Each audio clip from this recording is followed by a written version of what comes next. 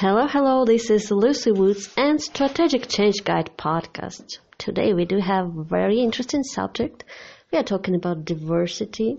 Diversity in team. What does it mean to you personally? How you need to deal with it? Should you pay some extra attention? So what is it today? Why this word that commonly used? And so what you can do about it? I'm not alone here today. I do have here next to me my husband and my business partner and really global leading professional in diversity and inclusion, conducting trainings globally, Jim Woods, and he will be telling you about this exactly subject. Say a word, Jim. Hey, thank you very much, Lucy. That's great having you here. We didn't record podcast together before. This is kind of spoiler for our audience. So, let's talk about diversity. Please tell from your experience, what is it and the one should be concerned about the subject?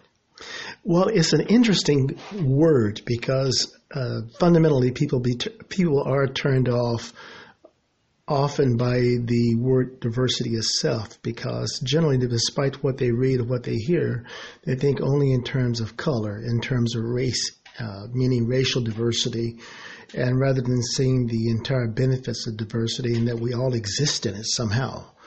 One of the examples might be, let's say, for example, if you were a consumer or if you had a home-based business, or if you are someone hoping to strike out by yourself, why should diversity matter to you? Well, diversity is enriching your opportunities by having a whole host of different ideas that are vast. Rather than thinking in terms of one way, now you're thinking in terms of multiple ways, and that's diverse thinking, which is why diversity is like that. Diversity is also wanting to have people that are suppliers, people that are working with you. You don't want to have just one group. It doesn't matter if there are multiple people, but only one way of seeing things without innovating, having different options, different viewpoints. That's now having diversity. When you go out in the morning, going to work, you want to go out and meet different people for your organization. But even meeting different people for your own framework, that's diversity as well. So I would tell people sometimes who have the same types of friends that they've had for years, the same makeup. It may be the same friends in a racial group, the same demographics, the same financial terms, you might say, or the same neighborhood, the same country club, the same gym. No, branch out and do something entirely different, because now that diversity in thinking, that diversity in people and all is going to help you have ideas that will be considerably different than what your competitor may see it now. And you're going to develop new products that come to your mind in a flash of thinking. You have more inspiration, more motivational ideas now, because you're opening yourself up to a myriad options. This is great. And being different is really great. Trying different things, meeting different people, trying different perspectives to things, and even trying to understand your day and your routine from different angles, different point of views. It's a cool thing. It's kind of cool exercise that you can do daily, just to find other ways. And sometimes looking for other ways and looking at things differently, it gives you something that helps you succeed later, to help you build better strategy for your career, for your business. So it is a good thing. Being diverse, being different is cool. But let's talk about diversity in teams. There are two perspectives and two ways to understand it. Today we have all this conversation about customer-centric business, when every business should be, it's not yet, but it should be centered around the customer, understanding target customer, understanding customer needs. But not just that, building relationship with customer, being friendly and building the loyal customer community in a way that none of your competitors do. This is the way to win the customer and to increase your profits. But that's not it. So diversity now working in the teams inside the company and outside, because in any business you deal with customer, and the group of customers you're dealing with, they are diverse. And the team inside your company should be diverse too. So how does it work in a team, Jim? Well, we're going to look at this obliquely because what happens is that if we were to go take a step back and not just think in terms of customer service and working in teams and the service we offer, people forget about the employee. The employee is first. So it means the employee is first now. So how do you hire those people that are going to have a real caring, a real empathy for what the customer wants when they call in? How they're going to handle those people when they never call in for that matter, because most of them never do. Well, now we're taking it back even further to human resources, along with hiring the manager of the teams and organizing the teams, because diversity, how we have our own personal hang-ups, they determine the type of people that we hire as managers for the teams, how we hire the employees for that matter. And so if we wipe away some of the biases that we have, because now we're going back to look at our own personal biases. Companies will typically, even recruiters will hire people only from certain schools, and they may hire people who may have a different opinions about politics. They may want to combine teams where people who have only people are comfortable with groupthink, meaning they only want to have a consensus building, and they never really want to stand up and say, well, how about we try this? Well, I believe this would be the best interest of the customer. No, sometimes we only want people in organizations that have this homogenous thinking where they want to have unity and they want to have this. They're so comfortable only in bowing to pressure that they won't have a diverse opinion. So what do? We put a team that looks and feels alike like every other team. We hire people that are in the body or the image of the owner of the organization or the owner of the team leader. The team leader goes in and look for people that are quiet, people that are passive, rather than people that are going to buck the system or uproot the casual thinking or something that might have been pervasive. And we want all those people, but we don't want those people.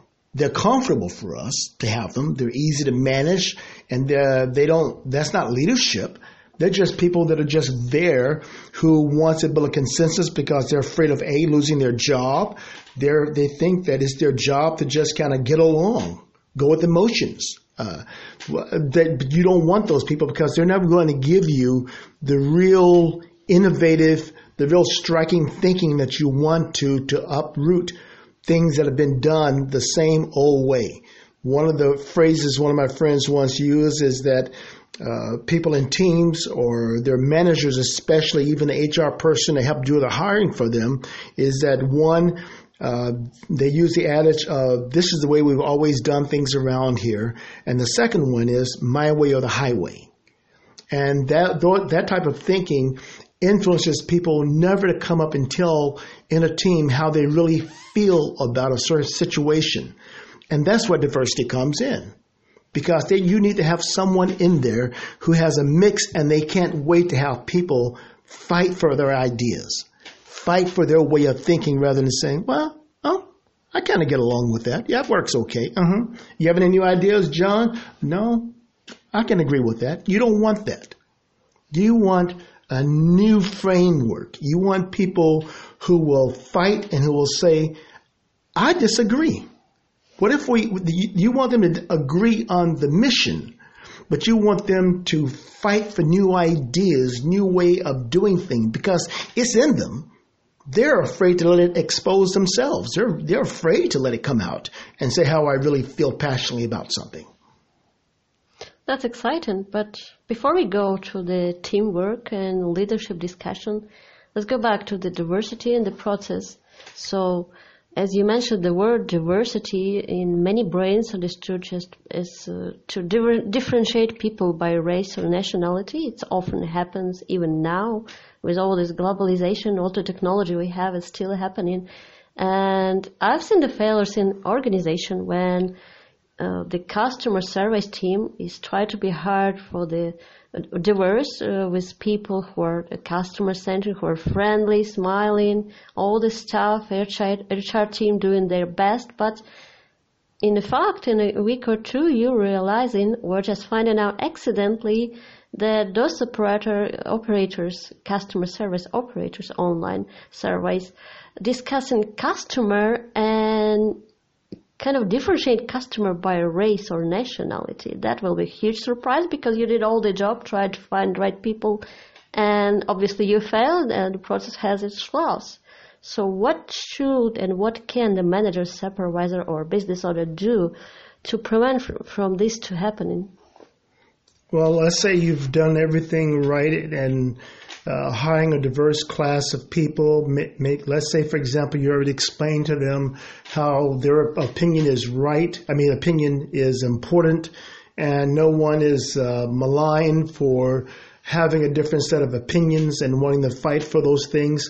Let's say all that is running perfectly. Well, now I've worked with a host of customer service organizations. I've seen and heard managers berate customers to the employees. Yes, that was a stupid question the customer asked. Why did they bother to call in? Why couldn't they go to the how-to page or the frequently asked questions page and figure this out for themselves?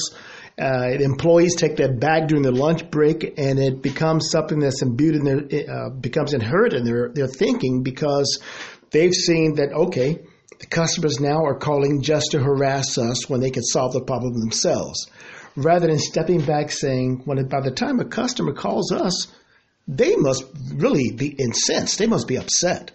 I'm sure the customer's already gone, like many of us have, to this page and try to figure out how to do it. And what's easy for one person is going to be difficult for another person. It doesn't mean the customer is just trying to waste their time by calling. Just imagine how much time it takes up for them to call to begin with and to stay on hold out of their busy day. So now put yourself in the customer's position and say, wait a minute. Now, how can I make this easier on that customer? Because this is not going to represent just one person calling in. That's a host of other people that may have the same problem whom we never hear from. So now how can we make it easier on them to get their job so they want to come back and do business with us? And one of the ways to do that is to listen emphatically. So treating the customers if you're in their position and what you want to have learned and how you want them to be valued and appreciated. I had an issue with my credit card once, and it's kind of interesting. I had called countless times about getting the issue done. After a number of weeks of the credit card, now getting the new card sent to us, one that was lost and promises made.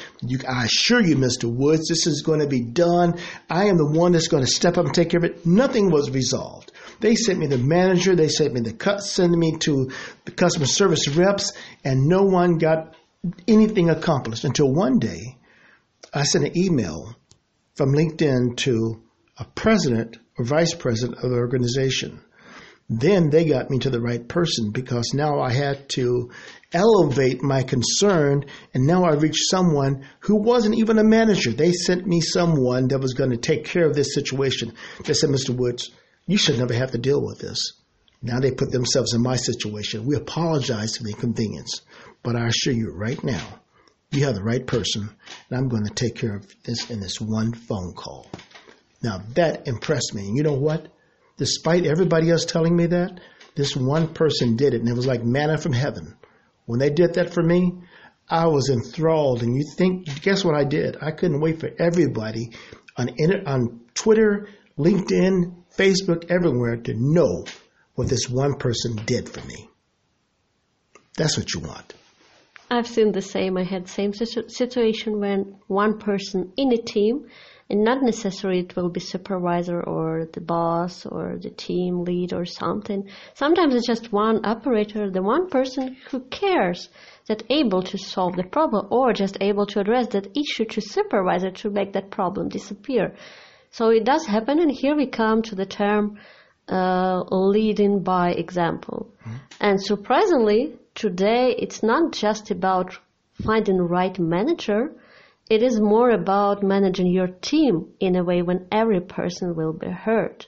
So how it works now, it's quite new. After we had all those vertical management systems and all this hierarchy and all this corporate stuff, we do have more friendly environment in office usually with modern organizations. So how does it work? Leading by example and make the team work in a way when everyone could be heard and anyone could lead others by example. Well,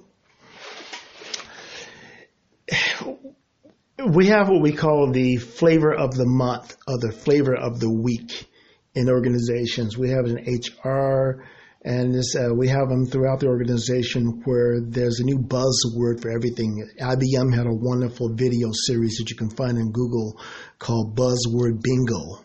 And the buzzword bingo is they take all these fancy words, benchmarking or you just name it, that we've all heard before, and they're just words that are somehow attributed to a new theory, a new fad, and that everybody's using. They're going to do all this now. And what they've done is they overcomplicated business. I mean, yes, business is more complicated in some respects because everything moves at the speed of thought now. But business isn't as complicated because we have more management meetings, seminars, books, MBAs, all these things than ever in history. And yet, fundamentally, we have the same problems every single day. And they don't seem to get handled any better.